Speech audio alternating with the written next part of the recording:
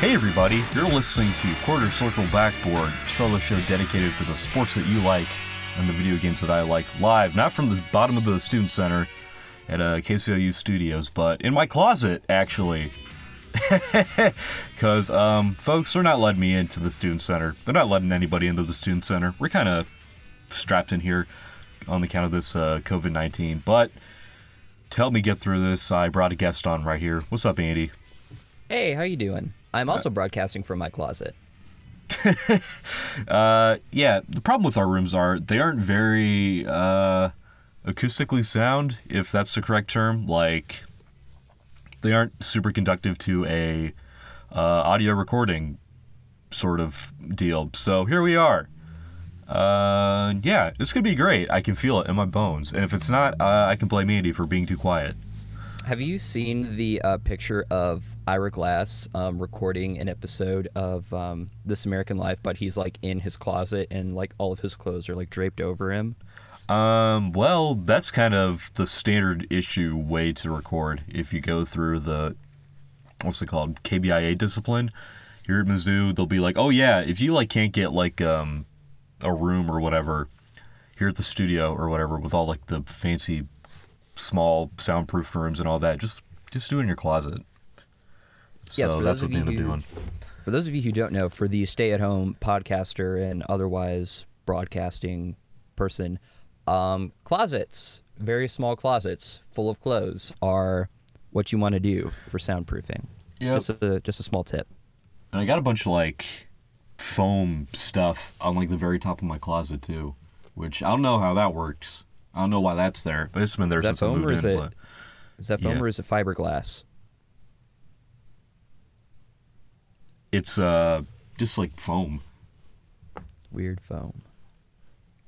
No, it's not like fiberglass. Also, a new Run the Jewels song is coming out in 5 minutes, apparently. As I'm scrolling through Twitter right now, I just saw from Killer Mike, at Killer Mike on Twitter. 5 minutes, new Run the Jewels. Ooh. Friend of the show, Killer Mike. Killer Mike, come on the show. We can talk about the Falcons or something. I don't know. Yeah, well, let's kick it off with how we usually kick the show off, with some football and football-related activities. We are knee-deep into the new year of the NFL. Not the season, mind you, just like the year of business transactions as a whole. All that stuff started on schedule, without delay, really. I'm pretty sure there wasn't a delay. Everything started on time, despite everything else being sort of locked down and quarantined, and that kind of stuff. I think we talked about some of the things that happened early in like free agency. I'm pretty sure we talked about, what did we talk about not last week, 2 weeks ago? I guess it was last week. What did we talk about last week? Last week in the now lost episode of Quarter Circle Backboard. I'll go get it at some point. I'll try to twist some arms, see if I can get in there. You're going to embark on an Indiana Jones style adventure for that episode of Quarter Circle Backboard, which also features me. Yep, calling in from my bathtub. Friend of the show and friend in real life, Brian of the Woods, and shout out to Content Q. Anyways, we talked about the Amari Cooper deal. Talked about that extension. We talked about Prescott getting the franchise tag, I think. Yeah. We talked about I think we talked about Diggs going to No, we didn't. Buffalo. We talked about DeAndre Hopkins. That's what we talked about. Oh, okay. Okay. All right. Yeah, the Stephon Diggs thing did not happen until later that night. After we had recorded. Because, yeah, that's, podcaster's luck, I suppose. But, yeah, Stephon Diggs got traded. Yeah, he did get traded. Who did he get traded to? He got traded to the Buffalo Bills in exchange for, I think, a first-round pick. You want to take a look at that? We're going to take a look at the stats on that trade? Yeah, sure. Here, I'll pull it up. You can vamp. Yeah, no problem. You're going to pull it up? Trade. Yeah, I'm going to pull it up. All right. Fine with me. Buffalo Bills acquired the Vikings receiver and a 2020 7th-round pick. Which is means close to nothing. In exchange for a 2020 first-round pick, number 22 overall, a 2020 5th-round pick, and a 2020 6th-round pick, and a 2021 4th-round pick. So the Vikings got a pretty handsome haul for Stefon Diggs. Not nearly like as good as his like talent replacement level. There's no like replacement level equivalent stat or metric in football really. So I'm just gonna say whatever pick they got was not really analogous to the type of player that Stefon Diggs is. Maybe if that pick was closer to the front of the NFL draft where they could draft like, I don't know, like a Justin Jefferson or a Jerry Jeudy or someone like that, maybe you could make the argument that, oh, you can just, get a replacement from one of these top receivers. But the Bills went to the playoffs, man. They went to the wild card game. Did they win the wild card game? No. But still, that wasn't a super high first round pick, really, which, I mean, I know Stefon Diggs really wanted out of Minnesota. Can you blame him, really? I wouldn't. It's cold up there. Yeah, no, and on top of that, you got a funky looking quarterback that you're always dealing with who got like a 2-year extension worth like $30 million or something. Ooh, they love Kirk up there. Yeah, I'm gonna love him. I'm gonna have to look up the actual splits of the Kirk Cousins extension, but they were something stupid, and I think that's what spawned Stefon Diggs being like, "Yeah, I'm out of here." And so yeah, now he gets to play with the Buffalo Bills. The contract extension was worth $66 million over 2 years, so that's $30-ish million per year, plus or minus Perfect some time. Contract incentives and all that. So. Perfect time for a rebuild. Yeah. God. Christ almighty. This isn't the first time that Stefon Diggs has sort of made it known that he is not a fan of the way things are going in Minnesota. He's kind of been that guy to sort of let his feelings out about how he feels about the quarterback situation, how he feels about the offense, how he feels about the team's success. And not all of it is good. Quite the contrary, in fact. It feels like every year we get something from him that's like alluding to the fact that, oh man, I'm going to force my way out of here via trade. Then everyone's like, no man, that's not going to happen. You always do this. And then this time Stefon Diggs was like, yeah, this time it's different. And it was different. And he made a lateral improvement as far as like team quality. That was going to be my next question. So the Bills have a better defense than the Vikings. Well, definitely now because like the Vikings have gouged most of their defense at this point, I feel like. And their like number 3 option is like a check down to CJ Ham or whatever in the past game. So when it comes, at least when it comes to like quarterbacking, it looks like it's a lateral move to Josh Allen in lieu of Kirk Cousins. So I don't know where I was going with this thought. However, I think because Allen is so young and now he has like a really solid like group of receivers to throw to, I think his ceiling would be much higher than Kirk Cousins right now. Oh yeah, Allen by far has a stronger arm than Kirk Cousins. Does that always equal success? Not really, but I'm going to take a gander that with Stefon Diggs as your wide receiver 1, Josh Allen's sort of stock is going to improve greatly, I feel like. It's going to give us... Here's the thing. It's going to give us the illusion that Josh Allen has improved probably more than he actually has. You know what I mean? I get what you mean. Just having someone like Stefon Diggs is probably one of the best wide receivers of this sort of generation of wide receivers up there with like your Antonio Browns and all them. Yeah, I'm very interested to see in how this sort of offense works now. That it's a little bit less, relying on establishing the run. And now that you have like a bona fide threat in Stefon Diggs, I could definitely see a few games last season where if the Bills had somebody like Stefon Diggs catching passes, that might flip their, that might flip their, odds or chances or their outcomes in some of these games. So, yeah, I'm super interested to see what happens next, at least for the Bills. At least that offense is going to be a lot more fun. And, Josh Allen can, really turn on the turbo boots and run, which is another thing that Kirk Cousins typically cannot do. So I don't know. I think we've seen him try. There was an attempt. There were a few attempts here and there.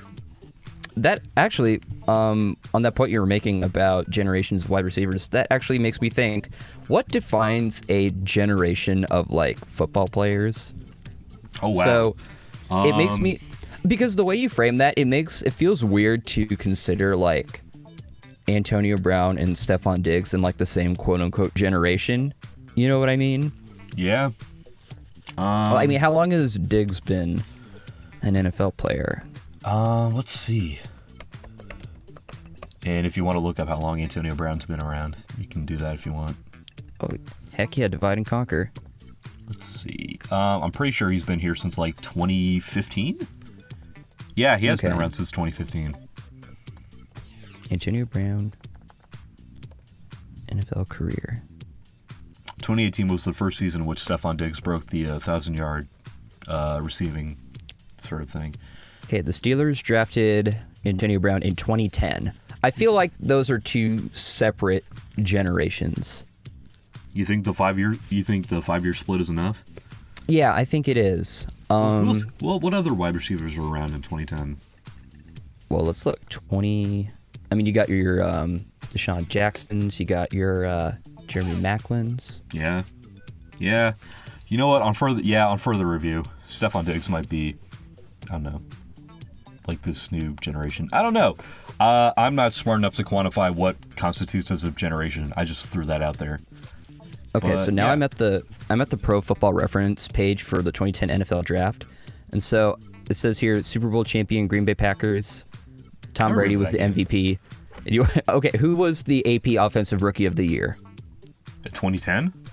Yeah, or 29, I guess. Deshaun Jackson? 2000. Nope. You're not gonna get this. Well, you might, but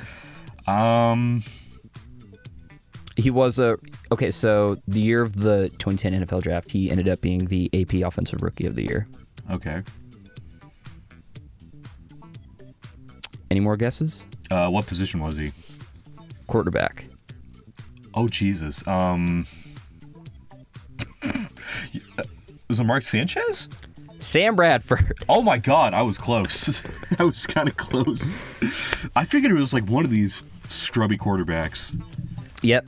So yeah, in that generation, oh man, Kansas City drafted Eric Berry in that draft. Yeah, man. 21 years old. Man. Yep. Okay, legend, so go Vols, baby. Okay, so here are other wide receivers in that draft. You've got Demaryius Thomas, Dez Bryant. Right. So I feel like when it comes to generations of wide receivers, this is of their own generation, I think. Okay. So let's see what other wide receivers are on here.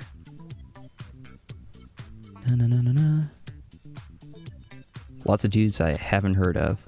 Dexter McCluster. Yeah, Chiefs legend Dexter McCluster. But yeah, you see what I mean. I feel like when it comes to generations of football players, it's I feel like 4 or 5 years is a good separator.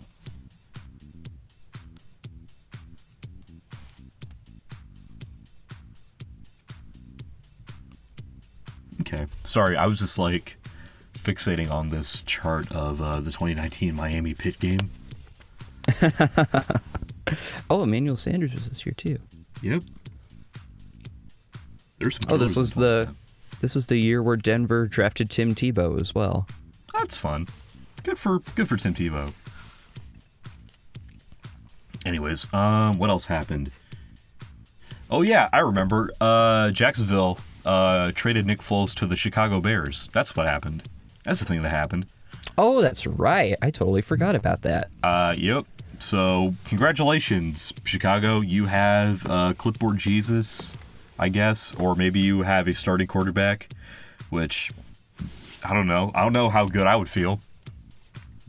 Honestly. So you have a You have a Alex Smith style mentor to your budding rookie quarterback. Congratulations, Chicago. That's a great situation. Yep, gotta love it. Shoot, man. Yeah. This is a strange time to do a move that they should have done 2 years ago. Yeah. Well, not even for Nick Foles, really, because he wasn't the only quarterback looking for, like, a sort of trade, I feel like. You know what I mean? Yeah, there were other quarterbacks on the market. With one we will get to in a little bit. After we're done roasting Chicago for continuing to be in quarterback hell. Yeah, man, it's gone on for so long. Is it purgatory or is it hell? Dude, it's hell. You know who their quarterback was in their Super Bowl attempt? Fucking Rex Grossman. Gross, man. Yeah, get a calculator, do the math. You know who got him in that Super Bowl? I'll give you a hint. It wasn't Rex Grossman. But Who yeah. was it? It was their defense, dude. Brian Urlacher was on that team. Oh, right. Okay, I gotcha. I see what you're getting at. Yeah. Have you seen Brian Urlacher lately? Dude is like trying heavy to like get the hair back or get hair at all. God. Google Brian Urlacher hair and then just go with God from there, my man. I don't know if I'll be walking with God in this search, but No, I sure didn't when I saw it. A lack thereof was also noted. Anyways, so there was that. I'm trying to remember if we talked about Tom Brady on last week's episode, or is this Tampa something Tom? if this was something that happened like the day after. I think they were just talking about like the intricacies of the contract or whatever. But yeah, Tom Brady is now the starting quarterback for the Buccaneers, which, I mean, I think he's getting more money there in like his first contract than any contract he got with the Patriots. So right now, Tom is in sort of like chase the bag mode. Whether or not that, I don't know, that money becomes worth it for him, because there is a if you looked at Bruce Arians' playbook, I don't think that playbook and Tom Brady are going to be as compatible as Tampa fans might want to hope, because there are like plays in there where there's just like no check down option. I'm pretty sure there's at least like a handful of plays where it requires the passer to make a big play, I guess, if that makes any sense. Or it's more like the onus is more on the quarterback. And I feel like at this age, at this time, in the state of his arm, Tom Brady's just going to be like, where's my check down? And then it's just not going to be there. He will have Mike Evans, though, so that's going to be fun. Yeah, I'm pretty sure he's going to have Mike Evans. You're going to see a billion checkdowns to Godwin and Mike Evans, and just hope and pray to God that they break enough tackles. Oh, no, they're not going to be the check down guys. They're going to be, like, all the way down the field. They're not even going to be open for that. That's what I mean. Like, your, like, number 1 and 2 options are not going to be even, like, close to, like, check down territory. You're going to have to put some sauce on it if you're going to want to make those plays work. Peyton Barber, how can you catch a ball? We're going to find out. We're going to find out quickly. And if not, this will be funny either way. Yeah, I don't know what that... I honestly do not know what Tom Brady on the Buccaneers is going to look like. It could be ugly. It could be just fine. I don't know. Tom Brady's smart. He'll figure out something. Bruce Arians also a pretty smart offensive mind. I feel like they'll get something together. But if they don't say we didn't warn you. Who's we? Everyone? Yeah. You know, people who watch football. Yeah. That makes me wonder what's going to happen to a one Mr. Famous Jameis Winston. I'm pretty sure he's a free agent right now. Man, if only the XFL was still a thing. Yeah. Wait, who do you think would be in the XFL? Jameis or Brady? Jameis. Jameis. Oh my God, he would just annihilate the XFL. Just completely dominate it. No kidding. So, you know what is going to get ugly, though? about Brady's tenure in Tampa Bay. If he gets a starting job, he probably will.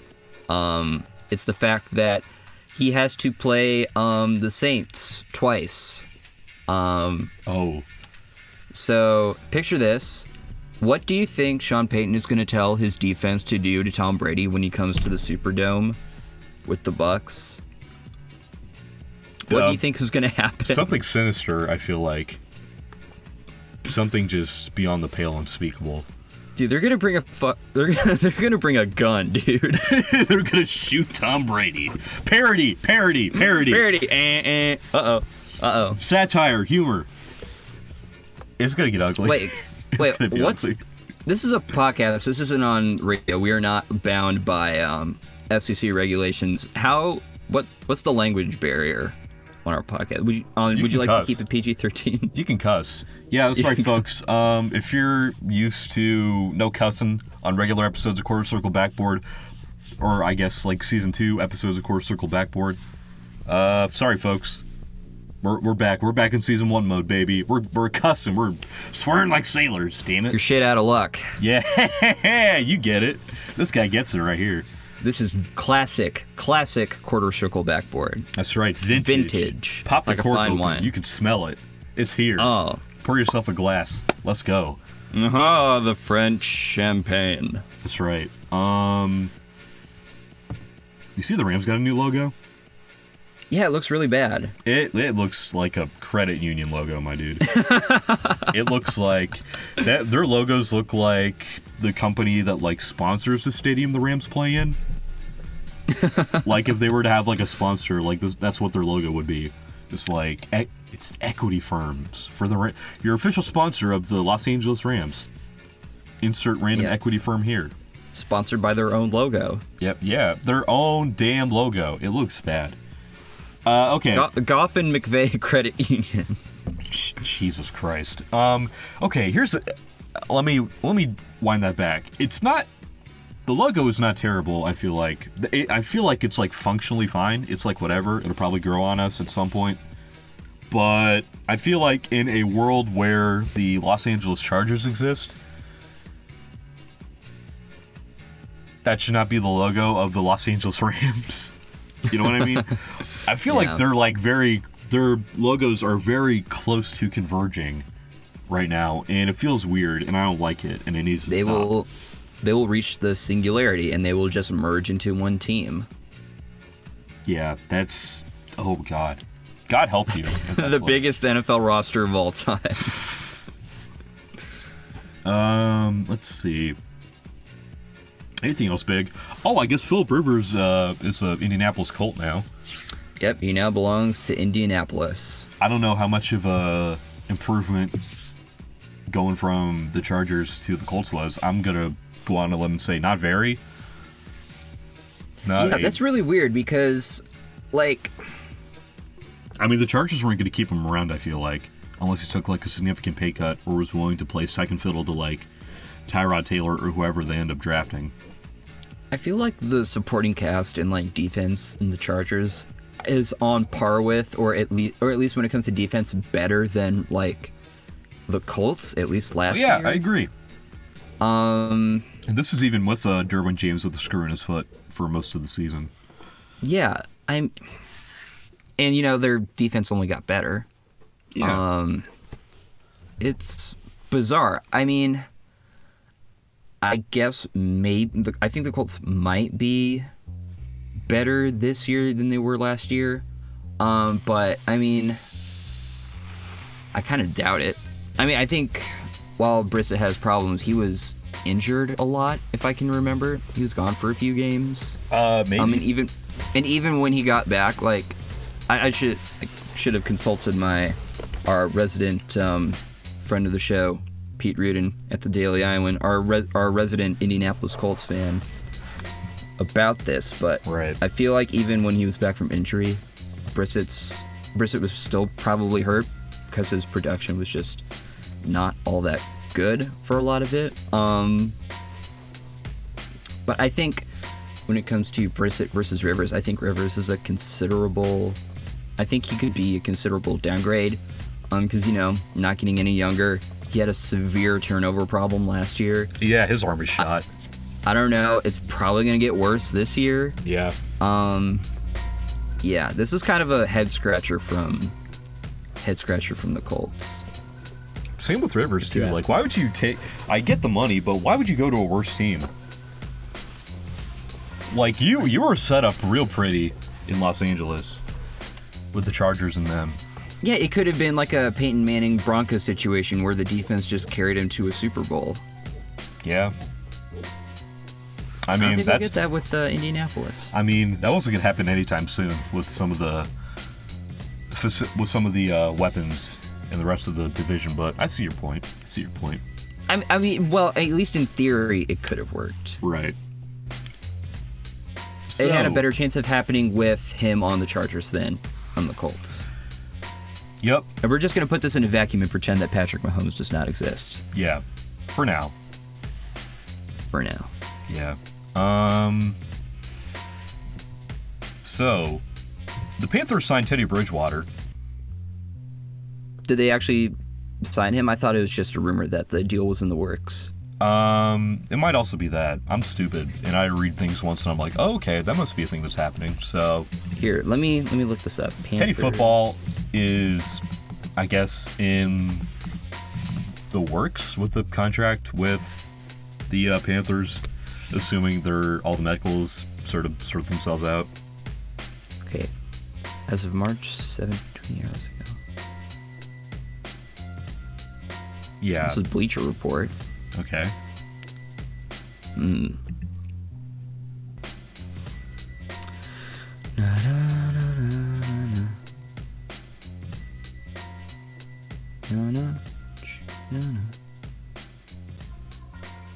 Anything? Teddy Bridgewater, who reportedly signed on a 3-year, $63 million contract. Reportedly. So, is that like a thing, or?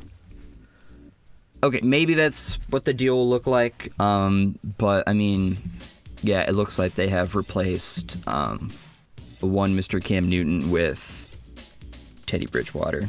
Teddy touchdown. Or if not him, Kyle Allen, or maybe even a PJ Walker of Houston. Not Kyle Allen.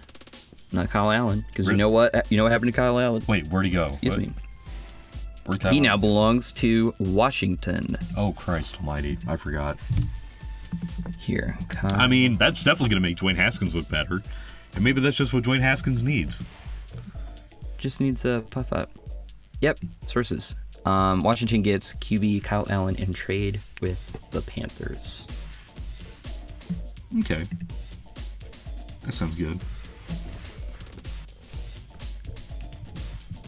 I'm trying to figure out. Are we gonna address that? Are we gonna address the elephant in the room when it comes to Carolina? How do you even begin to talk about how they just? They just absolutely ruined Cam Newton. I mean, here's the thing: that Super Bowl team. The defense was good, I feel like. It was at least, like, above replacement level. But that offense, like, the weapons Cam Newton had at his disposal were just... There was Greg Olsen. You had Greg Olsen, which is very nice. And then you had... Yeah. And so that was basically what Cam Newton was working with coming into that sort of Super Bowl. And they almost won. By hook or by crook, they almost won. Coney Ely was going to be Super Bowl MVP if things shook out right, but they did not. C'est la vie. Yeah, it'd be like that sometimes. So, Cam Newton, ringless, disrespected, dejected from his own franchise, who refused to, I don't know, competently build their team around him. And now they're like, you know what? You might be damaged goods. We don't want that on our conscience right now. We don't want that on our payroll. So you know what? We're just going to release you. And I guess other teams around the league are spooked as well because they tried to get a deal going with, I believe, at least Chicago, which is what we mentioned earlier. And some other Chicago teams. And the Chargers, I think. And the Chargers. For the second team. They could not get a proper deal going. So Cam Newton being released into the wild once more. I imagine there'd be some teams out there who should take a flyer on Cam Newton right now. If what his Instagram is to be believed, his foot should be fine, or at least better than it was at the start of the season. And of course, Cam Newton's foot needs to be healthy for Cam Newton, the passer, to be up to snuff with what we expect from him. So there's that. Yeah, let alone Cam Newton, the scrambler, the runner. Cam Newton, the everything else. The tank. Yeah. It just feels kind of stupid what we've sort of talked ourselves into with Cam Newton. I feel like quarterbacks get away with a lot in the NFL. I feel like they catch a lot of slack for underperforming. Kirk Cousins, I feel like, is one of these guys. Alex Smith for a long time was that guy, and he still couldn't even get her out of like the first round of the playoffs forever until they played like a Brian Hoyer-led Houston Texans squad that one year. Phillip Rivers as well. I mean, he still got that reputation for being, down like 5 with like a minute 30 left to go in the fourth quarter. You know what I mean? Yeah. Personal hell mode for Rivers. But yeah, man. Cam Newton, I feel like, has not been allowed the same level of leniency as other quarterbacks who have also underperformed or maybe not played up to the level that people were expecting. And I feel like a lot of this comes from a lack of context. You know what I mean? Like, you can, I don't know, go up to Pro Football Reference, pull up the stat sheet at, X year with Cam Newton and be like, oh, man, if you look at the chart here, this shows a considerable downgrade in this, that, and the third. He was injured that year, but yeah, this is a downgrade without really looking at what he had around him. You know what I mean? Yeah, what he had around him, how his team managed his injuries. Because, they were still, in win-now mode for those years. Yeah, so a lot of it was just throwing Cam Newton out there hobbled. He was still doing fine, still doing good. And he damn near won that playoff game against New Orleans, with a team that was considerably worse than the last time they had playoff success. And they still almost won that game. By hook or by crook. So, I think that was 2 years ago. That was 2 years ago! Boy, how time flies. I feel like it's hard to believe, if you're a football fan, that Cam Newton is so far away from his prime. I feel like we're just getting around to it. Or we're at least in the dead heat of his prime. He's not even 30 yet. He's 28 or something like that. Are you serious? I'm pretty sure he's 28. Good lord. Let me do the calcs real quick. I'm pretty sure he's 28. He's 30 actually, so rewind that, but still, he's 30. Yeah, that's he's got at least 6 more good years. Or at least 4 or something like that. And that could be something that a lot of NFL teams could really use. Right now, my biggest fear is that the Chargers take a flyer on him, even though they didn't bite at a trade, just because, didn't have to give anything up for Cam Newton. But I don't want Cam Newton to find out he's still got it while he plays for the Chargers, because picture any of these Chargers teams in the past 5 years, but replace Phillip Rivers with Cam Newton. Picture, replace Rivers with Cam Newton, and they lose the Mexico City game. They probably lose again in Arrowhead last year. It's pretty frightening. Even though the Chargers don't have Melvin Gordon anymore, because now he is on the Buffalo Bills. Oh yeah, we kind of forgot to mention. With Cam Newton in a pretty solid offense, with Eckler and Keenan Allen, insane defense. It's really remarkable what that Chargers team could probably do. Yeah, so that's the team that could definitely take a flyer. Another popular one that gets floated around is the Patriots. The New England Patriots. Which, if you want to talk about teams who, if you replace the quarterback, that might go soaring and flying, buddy. You talk about replacing Tom Brady with Cam Newton. Oh, boy. Yeah. Lord, no. Please, no.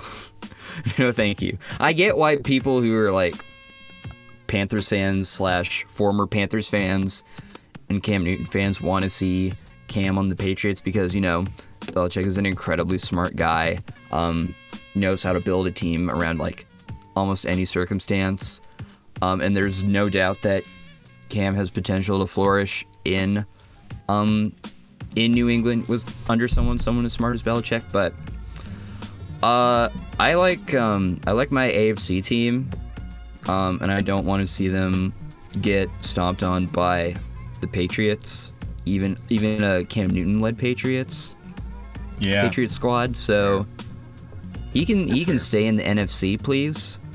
Yeah, I'd be fine with that, frankly. That'd be awesome. Yeah, you could do that. I think that's all we had for football talk. What else happened in football landia? Nothing? Pretty sure nothing important happened or anything of consequence. Oh, I guess Robbie Anderson. Oh, that's right. The Panthers went and signed Robbie Anderson. I was looking at like their personnel sheet. I was like, man, this would be a really fun team if only they had a good quarterback. Oh well. If only they had a quarterback to like, I don't know, assist in having like all those offensive threats. Oh well. Oh well. I mean, I know what it is. The Panthers saw how well Bridgewater did when he was picking up the slack for Breeze when he was injured, and they were like, okay, this is a guy who could this is like a solid, stable guy who'd be a really good fit for our team because, recent success, came back from injury while the knee exploding thing was like the big question mark when it came to Mr. Bridgewater. But, I feel like even with like, even in a place where you don't have like as many offensive weapons as you do, I feel like when you take Bridgewater and put him in Carolina, you have better pieces around him, with like McCaffrey, Curtis Samuel, guys like that. True. Let's see. I think that's everything that has to do with football. Before we head over to like the video game segment, I just want to like relitigate the fact that Ole Miss really put out a fundraising request for wills and trust donations in the middle of a pandemic. Just want to throw that out there. Do you see that? Can you send a link? Send a link to me on... The tweet is probably long time deleted by now, but yeah, Ole Miss in a statement to donators and like trust guys and boosters and all that, they wanted fans to sort of put a caveat in their will that allots a certain amount of money to Ole Miss in the event that they perish. Oh my god, are you serious? Yes, I am. What the heck? It was probably one of the wildest things I saw yesterday. Oh my god. What? Oh man. That'll be me, but instead of like putting like all of my money and assets, instead of giving that to my school, like, Iowa or something like that, or Mizzou or anything like that, I would just have it all sent to Oklahoma Joe's barbecue. Oh yeah. So I'm sending it to Joe's, I'm sending it to Gates, I'm sending it to equally distributed around Kansas City barbecue joints. Oh, that's right. They're the ones. Not Q39 though. Not Q39 though. They're fine. They don't need my money. They have really great food, but they have plenty of money. They don't need it. They don't need us. They don't need that money. Shout to Gates though. They're on the Kansas side. Yeah, they got all the money they can want. They're swimming in it. Swimming in it. Yeah, just chilling on the state line where people just fucking sweat money. You hit someone who lives on state line, coins fly out of their pocket. I was about to do that. Oh, you slap them and coins fall out of their sleeve. Like Sonic the Hedgehog. Talk about Doom Eternal for a little bit. Okay, while I sort of stretch out because I'm very cramped in this closet. All right, so I picked up Doom Eternal, I think the day after it came out. So, You played Doom. You played Doom, right, Chris? Correct. I You beat finished it, actually. You beat the game. Yes, that game fucking rules. You know what else really fucking rules? Doom Eternal. Doom Eternal. So did you It beat rules. Doom 1? No, I didn't beat Doom 1. You want to know how it ends?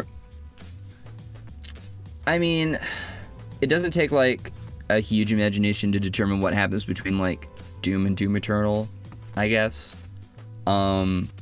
It's weird because I don't remember like what boss it was, because I don't remember like an Ice Planet or anything, but it was like the second like boss you fight. Okay. So After like the this- two like guard guys? Maybe. The Cyber Demon? I don't remember. The what demon? The Cyber Demon? After the Cyber Demon. Okay. I beat the Cyber Demon In Doom 1? in Doom 1. Sorry, I'm like not paying attention. I'm in not pay attention mode. But yeah, you beat the Cyber Demon. That's a fun fight. Anyway, I got pretty close. I got pretty close to beating Doom, and then I lost all of my save data, and I was like, okay, Okay. no, thank you. Anyways, so you get the Crucible, right? I don't think I did get the Crucible. Okay. Well, maybe I did. Fuck. See, I don't. It's hard to remember because it's been a while. The last time I played regular Doom was in my old apartment. Okay, so My let me previous break it down for you. The Crucible, you get the Crucible, and you drain. You go back to Hell, and then you sort of drain Hell energy from inside Hell to sort of like close the portal. Oh, by the way, you get back to Hell by exploding Vega. By shutting him down.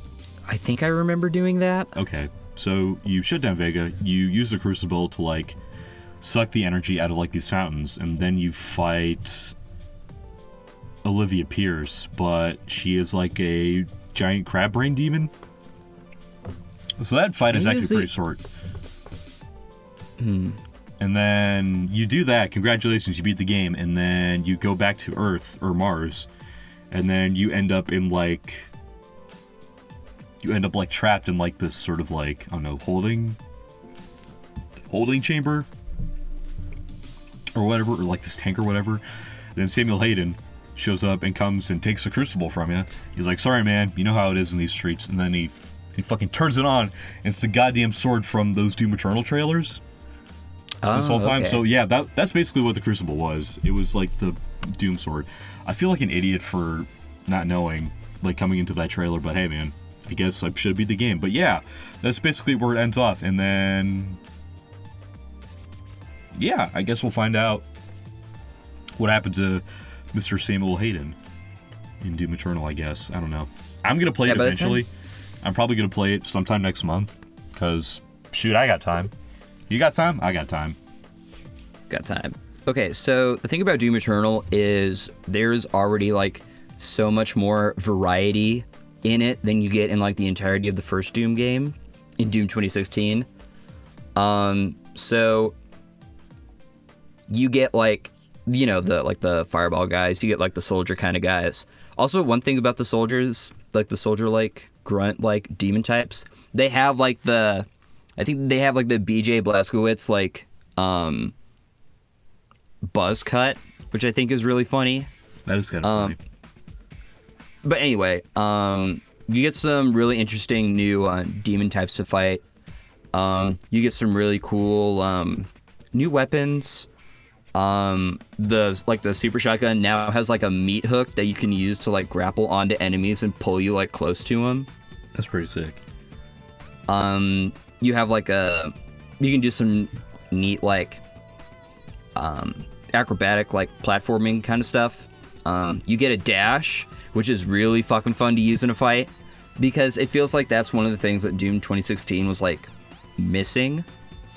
I feel like everything started to click for me in the first real boss fight of that game, because you're in like this like insane like Twitch shooter like arena kind of thing with all these like speed boost pads and all of that, and you're trying to keep track of like two kind of like boss enemies, Right. and you have to keep track of like everything else around you as well. So you're just always on the move, always going super duper fast. It's really fun. Oh, and another thing is that you can use your chainsaw pretty much all the time now, because the first pip of like chainsaw use like refills automatically. Or it refills like over a pretty like short amount of time. So if you ever like run low on ammo, which you're gonna do a lot of in this game, you can just easily just chainsaw a dude and just get that ammo back and get to work. Yeah, and another thing is immediately, like, even in like the old weapons, like, you know, just like the regular shotgun, they immediately give you like ways to upgrade them and do like crazy cool shit with them. One piece of advice I'll give you when you start the game, get the sticky bomb attachment for the shotgun, because that's like the most useful. Okay. Especially when it comes to like hitting enemy weak points, which is another big part of this game. Okay. What else should I say? The environments are super fun. I like that you have like a little hub world to look around, and I like some of the Easter eggs on the computer where Doom Guy keeps like a folder full of like his favorite kills. Favorite kills compilation or something like that. Yeah, it's super fun. There's a lot of stuff in this game so far that makes me really look forward to what could happen next. I'm not gonna spoil like some of like the new mechanics, or the new like set piece scenes, but it's really interesting, and you can tell they're just having a ton of fun with like the foundation they built in Doom 2016. I'm really excited to see what happens next in the game. But yeah, it's just really, really fun. Right now I like it more than I like Doom 2016 at this point. And another thing that is really impressive is that like the glory kills, they still find a way to like impress you with how creative and like how gruesome they are. All right. Because it's like, you know, after playing like a ton of like Doom 2016, you feel like, okay, I've kind of seen them all. I've seen like all the permutations. Nope. Even with like enemy types that have already existed, they still find ways to like surprise you, and it's really fun. I love Doom Eternal. It's really great. When I got it, I played it for a good like 3-4 hour stretch, and then I went like straight to Madden 2020 and played like another 4 or 5 hours of that. And so by the time I was done that day, I was like, I can't look at a screen any longer. I need to put a blanket over my face and rest. I don't know how people who like do these 24-hour plus like streams manage to do it. It's crazy. So let's talk about Animal Crossing. At some point, I'm going to get Doom Eternal. I'm going to have my own thoughts about it. Probably be similar to Andy, so we're keeping it a stack. But yeah, I've been playing a lot of Animal Crossing New Horizons. I've been playing it every day since it came out. No, I guess because you kind of have to. And it's a slow burn, but I'm starting to like get the hang of it. Like, I feel like the first week is designed to be like a tutorial. Just like get you through like how the intricacies of like the game works, if that makes any sense. Yeah. And so you don't start out with everything at once. You sort of have to like build your way up to that. Like once you get, as soon as like you get to the museum, I feel like you should have like every like thing you need to like harvest resources and explore the island. Like I don't think you get a shovel or a ladder or like a pole vaulting thing until like day 3. Okay. But day 3 or 4. But yeah, it's yeah, right now I'm really digging the vibes. I'm really digging like the whole HD Animal Crossing type deal. Really fun. They do a lot of, I don't know, fun stuff graphically. Things look cool. I like, you know, the sound design. It's very, you know, very mellow, very chill. I know there's only, you know, one music track that plays over and over right now, but that's supposed to change when you get the town hall, or so I'm told. Oh. So I see. Yeah, so to go back to playing a different song every hour, which is one of the things I really liked about New Leaf and other Animal Crossing games. Hey Chris, I have a quick question. Shoot. What is Animal Crossing? Okay. So here's the deal. Just for this game or just in general? In general. You're just a common villager you move somewhere new into like a town or whatever, or in this case, an island, and you need a place to live. So you buy a house, or you get a loan to purchase a house and get one built for you from Tom Nook. And so most of the game is spent with you trying to pay off your house loan with the expectation that you will probably build more on top of your house, expand it, add more rooms, things like that. I think there is a certain level to which you can stop building, but yeah, most of the central conceit is just like doing tasks all around your town or island or whatever, doing stuff for fellow villagers, hanging out, having a good time. There's no like hard time limit on anything. There's no like hard like linear path to progression or like path to victory in Animal Crossing. It's just you and your little villager friends and your shops, and you're just chilling, having a good time. Is there like a hard mode of Animal Crossing where you get the loan to purchase that house in 2007? Not from what I could tell, but I imagine at some point Nintendo will like let their hair down, flex their muscles, and be like, "All right, let's let's put a housing bubble in our Animal Crossing economy." That's like a great like forum username, like Animal Crossing Housing Crisis. Yeah. And yeah, right now I'm super into turnips. Okay, so here's the thing with Animal Crossing. They have stocks. They have a stock market. Okay. But not directly. There is a lady every Sunday that will show up to your town and sell you turnips for a set amount of prices. You can't eat it. You can display them, though. And the central conceit is you can sell them for more money throughout the week because the prices on turnips per head change per day. So you can't sell any on Sunday because they don't want you to be like, sell all your turnips, then come back, sell some more, yada, yada, yada. Unless you do like unless you like time skip or whatever, which you can do that. There's nothing stopping you from doing that, but yeah.